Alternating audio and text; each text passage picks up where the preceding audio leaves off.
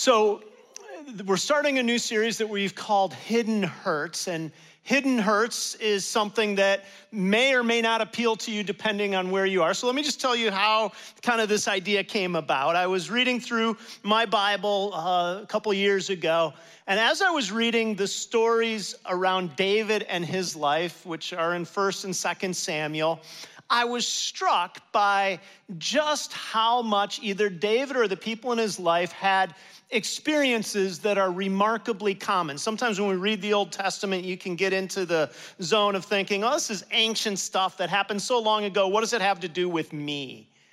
But the hurts that were present in David's life and in the people in his life were so common to what I hear about all the time and experience that I just started taking some notes on what the hurts were. And as we approach the beginning of this year, it seemed like the right time to dive into some of these stories. And this will be a little different than what we often do here at Orchard Hill, in that we aren't going to work consecutively through a book and take chunk by chunk, as much as we'll focus on these stories and these people and talk about really what we learn about God and about ourselves from these stories. And today we're going to begin in 2 Samuel chapter 7, where David experienced a broken dream.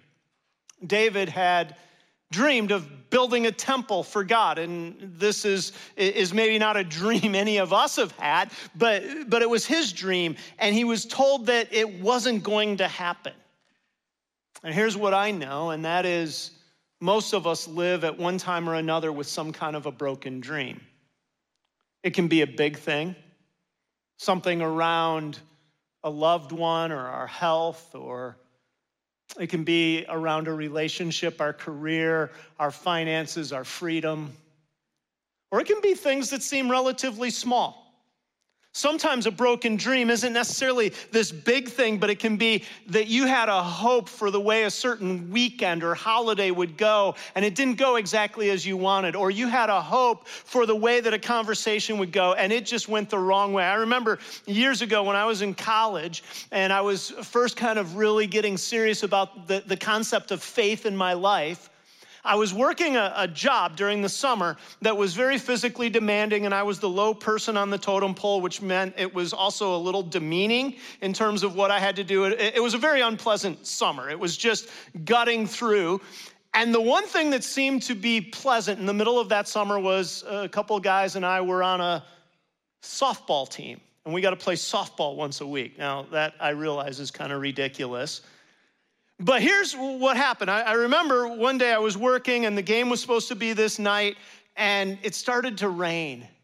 And I knew the game could get rained out, and I was just really bummed. So I just, I was new in my faith. I'm like, God, could you make it not rain? I'd really love to play softball. Anybody ever pray a prayer like this? I don't think I'm probably the only person. And so I prayed, and the skies cleared.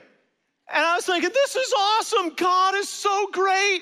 And I got to play my softball game. Now, the next week, the same day of the week, the rain came in again. I said, God, it would be great if you could take the rain. Do you know what happened?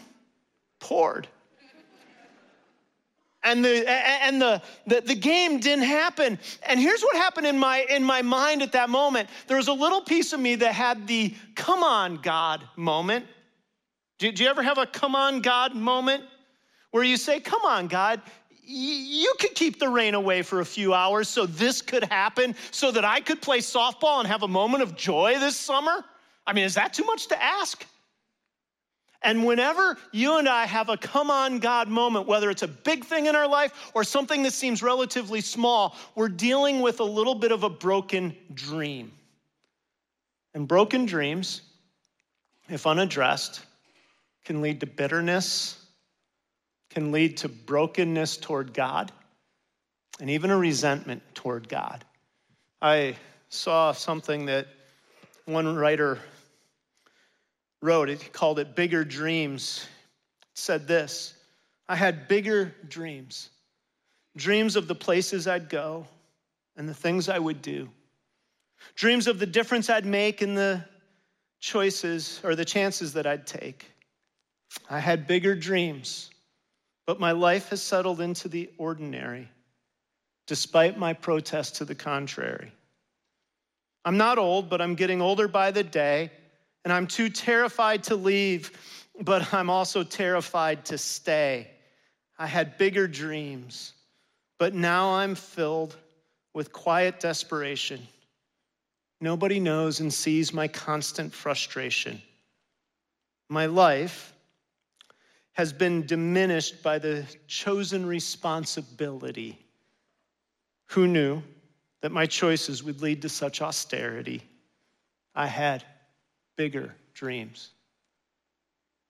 Sometimes broken dreams aren't even that things went that wrong. It's just that when you look at your life, I thought that the way that I would live would be more fulfilling than it actually is.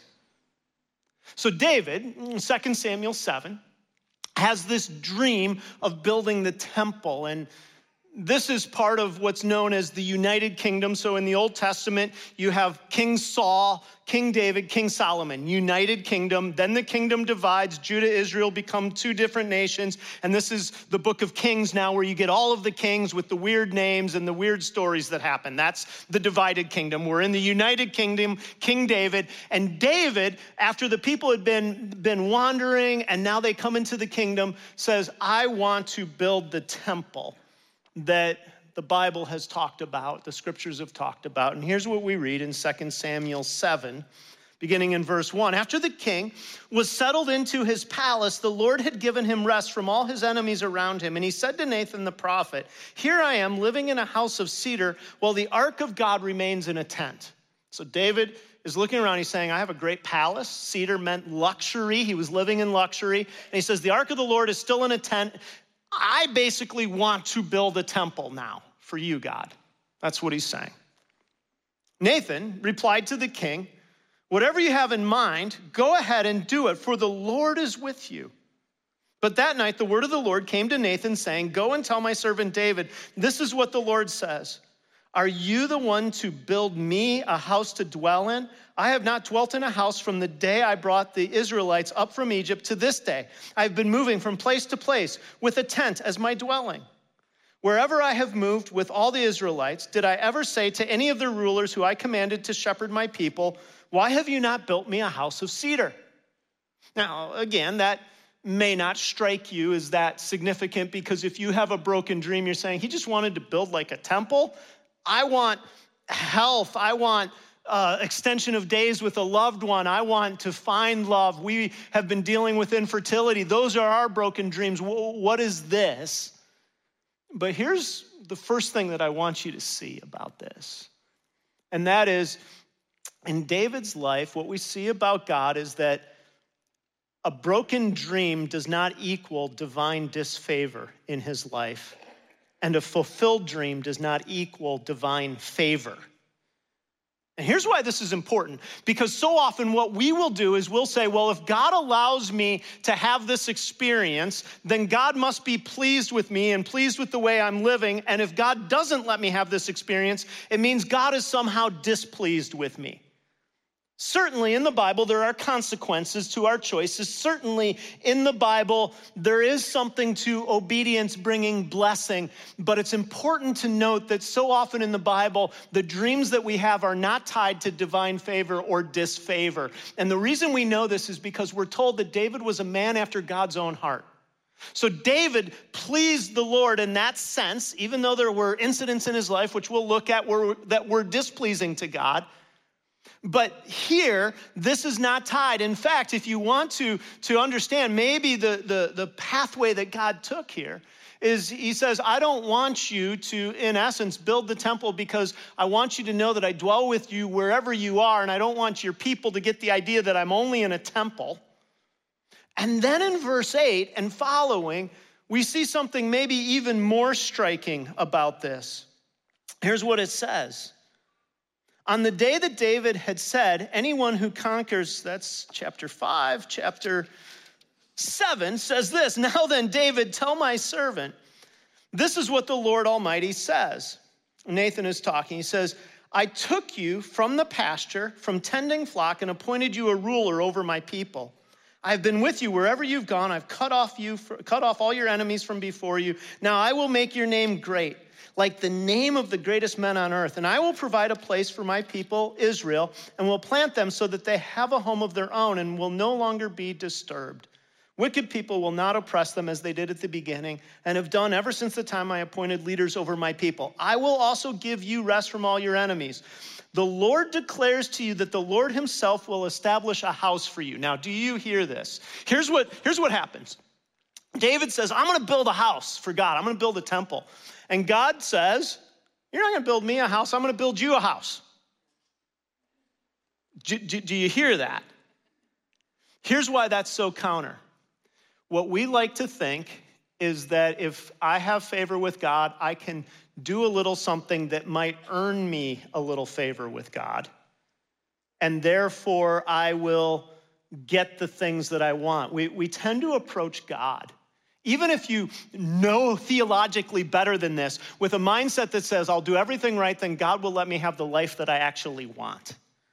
And it's like God is saying, I want you to understand, you don't get to do something and feel like I'm in your debt. I do for you. And this is the essence of Christianity, by the way.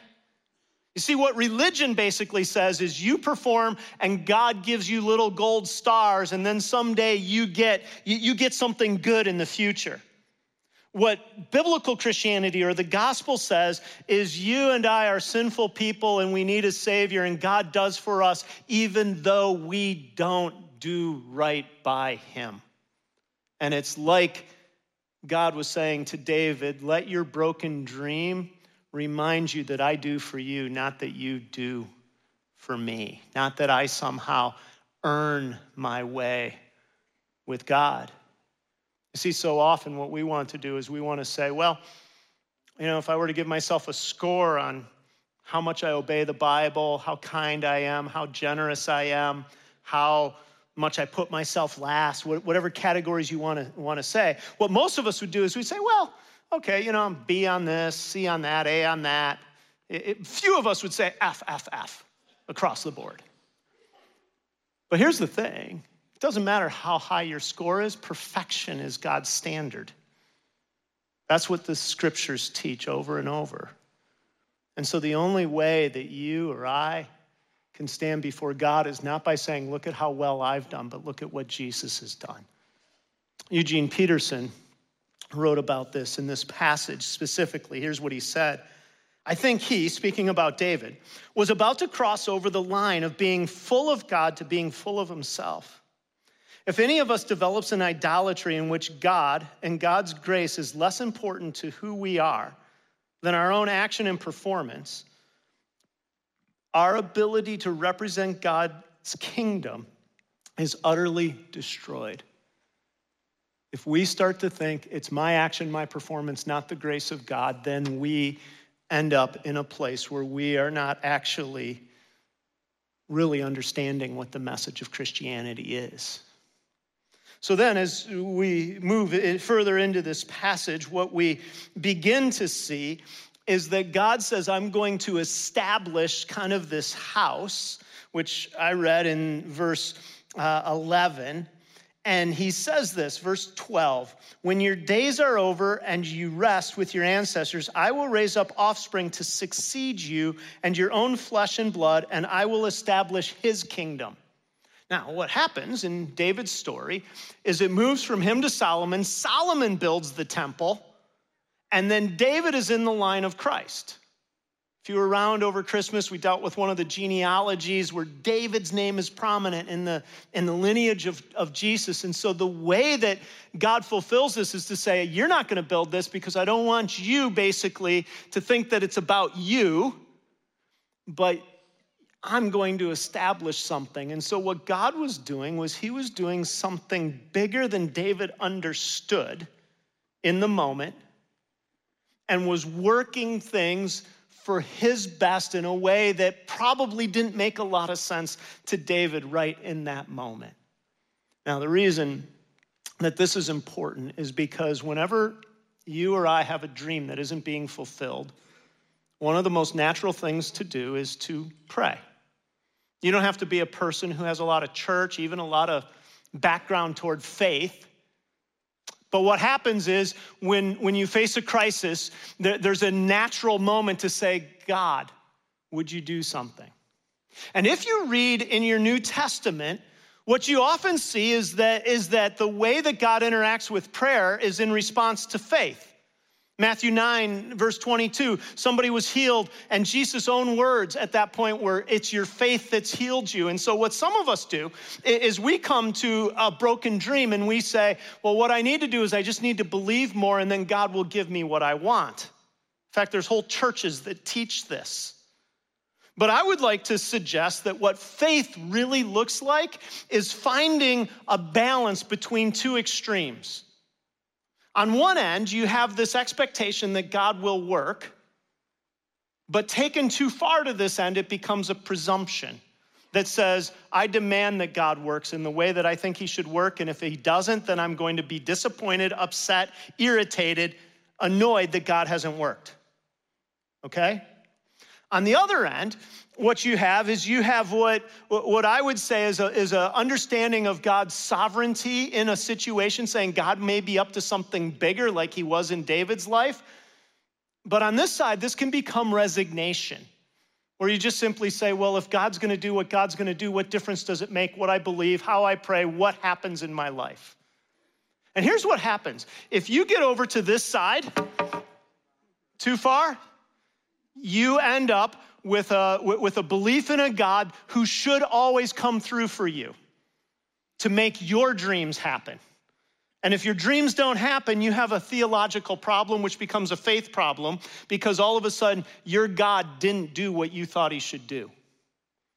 And on the other side, the same thing happens. When you get over to this side, you can't hold that consistently. And the problem when you start to get resigned is all of a sudden you don't have an interaction with God. You just simply say, well, God's going to do what God's going to do. What difference does it make? And I would like to just say what faith is, biblical faith is it's coming somewhere in this middle portion. You may be off to one side or the other a bit, but it's coming to this mid portion and saying, I can affirm that God is at work in a situation, even if it doesn't happen to my liking, because I believe that God is good and God is working in this situation, and now I can handle my broken dream. And here's maybe a way to think about this. When I was a kid, my mom's parents lived in Rockford, Illinois, little city. I guess it used to be the second biggest city in Illinois. Now I think it's the third. Naperville's past it. But Rockford, Illinois is where my grandparents lived. And I remember going over there as a kid, and my parents would drop me off, and my grandparents would watch me. And my grandparents lived on the top of this hill on a street called C Street. And so you could walk down the hill on either side. And I remember one day I was there, I was playing in the front yard, and my grandfather came out and he said, hey, would you like to go for a walk? And my response was, well, where are you going? And he said, well, would you like to go for a walk? And I said, well, where are you going? And he said, do you want to go for a walk or not? And I said, no, I got things to do. I'm playing. So he takes off down the hill, and what I didn't tell you is down the hill and around the corner was a Baskin Robbins. And often in the afternoon, we would walk down and get ice cream, and then he would come back, we'd walk back with ice cream. Well, he reemerges, 15, 20 minutes later with an ice cream cone. And as my little mind would have it, I was like, Grandpa, you held out on me. Why didn't you tell me you were going for ice cream? And here's what he said. I'll never forget this. This is one of those moments. He said, if you had wanted to go for a walk with me, it wouldn't have mattered where I was going. Sometimes what we do with God is we say, God, if you'll give me my dream, then I'll walk with you. But if you believe in the goodness of God, that kind of faith says, God, I'll go with you wherever you're going because I know that you are good and you're for me, even if it doesn't make sense to me right now.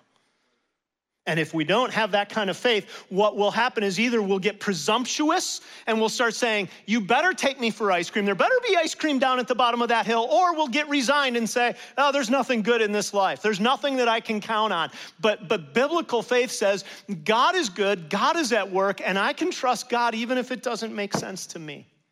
Here's how Martin Luther put it once. He said, faith is a free surrender and a joyous wager on the unseen, unknown, untested goodness of God. Let me say that again. Martin Luther put it this way: faith is a free surrender and a joyous wager on the unseen, unknown, untested goodness of God. So when you and I have a broken dream, our choice is to either say, God isn't good, or life isn't good, or it's to say, God might be doing something even better than I understand. Because his story isn't about me doing for him, it's about him doing for me, and sometimes that'll show up in ways I don't understand. And when you come to verse 18 and following, what you see is David's response now. Verse 18, then King David went in and sat before the Lord, and he said, who am I, sovereign Lord? And what is my family that you have brought me this far? And if you read through the following verses, he keeps referring to God as sovereign Lord. And we teach here from the NIV, it's the New International Version, on our weekends. If you read the ESV, the English Standard Version, it says instead of sovereign Lord, it says Lord God here. And the difference is this: the Hebrew words that underlie our text are Adonai Yahweh. Yahweh is the name for the covenant God of Israel, the covenant-keeping God. Adonai means Lord. And so the NIV has translated it here, sovereign Lord, the one who's in control. It's a good translation. The ESV chose to stick with a little more literal kind of rendition, which is typically the difference between the two versions. But here's why I point that out. What happened for David is he came to a point of saying, God, I acknowledge that you are in control and that whatever it is good. And so I can take my dream and say, God, you're engaged in doing something that I don't fully understand, but I trust your goodness. It was his way of saying, I'm going to make a joyful wager on your unseen, untested, unknown goodness. And David, if you read through the text of 1 and 2 Samuel, invested in trying to help the temple get built even when he didn't get to be a part of it. One of the ways that you and I can navigate broken dreams is saying, God, I'm going to invest in something bigger even if I don't fully understand why you're doing this. There's an example of this. Don't remember this in real time. Some of you might. I had to read about it, hear about it later. But when Richard Nixon was president, one of the people who worked in his White House as a main advisor was Charles Colson. And Colson was also responsible in part for the Watergate break and ended up facing charges, going to prison for years for that. And he writes about this in his autobiography, Born Again, about his journey through this and how it was because of going to prison that God got a hold of his heart and he came to trust Jesus Christ as his Savior. And I heard him talk some years ago before he passed. And he talked about the journey from the White House, and basically, I'm paraphrasing, but he basically said, this was the pinnacle. This is what I had dreamed about. This is what I had always wanted. And to have it taken away and to end up in prison felt devastating. And yet it was precisely in that devastation that God brought me to faith in him. And if you know his story, what happened was he began a ministry called Prison Fellowship. And today, all over the world, there are people working in prisons, talking about Jesus Christ, giving hope to prisoners because Charles Colson went to prison. Operation Christmas Child, I believe, is born out of that. The gifts that go to children of prisoners at Christmas time. This was because he said, I'm going to take my broken dream and turn around. Now, I recognize very few of us will ever work in the White House or maybe even dream about that. Few of us will go to prison. Few of us will start an international ministry. But the point here is that what happens when you have a broken dream is you have a choice. And the choice is either to say, I'm going to invest my tears into something greater and believe in the goodness of God, or I'm going to do what our culture tells us to do, which is either to indulge our tears or to deny them. And by indulging, what I mean is we just become a victim. You know the victim thing that happens sometimes where it's a constant I'm a victim. Here's what happened in my life that went wrong. Here's who treated me wrong. Here's what God didn't do. And when we're victims, all we can do is see the world through that lens. Sometimes, instead of that, our culture will say, just deny your fears. Deny that you have any hurt. Act like it didn't matter. Biblically, the idea is to say, this hurts, I'm heartbroken, but I'm not going to simply say that my life doesn't have meaning. I'm going to invest my tears. I don't know what your dream is today, but I would guess in any gathering this size, there are many of us who identify with a broken dream.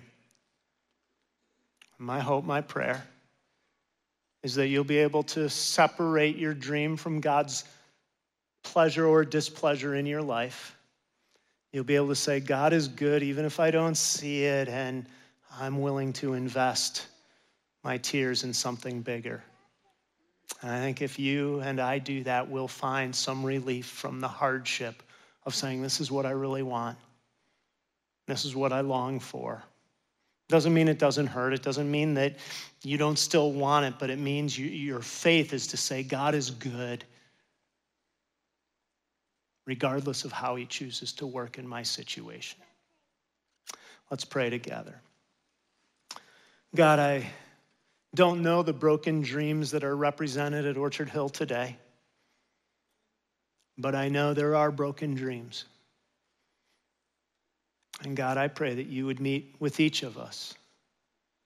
I know that you care about each situation, that our tears are something that don't go unnoticed by you. We're told in Psalms how you collect our tears in a bottle, that every one of our tears, every one of our heartbreaks are something you know intimately. And God, I pray that you would help us when we have those heartbreaks, those moments, to believe in your goodness and not rely on religion or our goodness to move us forward. And we pray this in Jesus' name. Amen. Thanks for being here. Have a great day.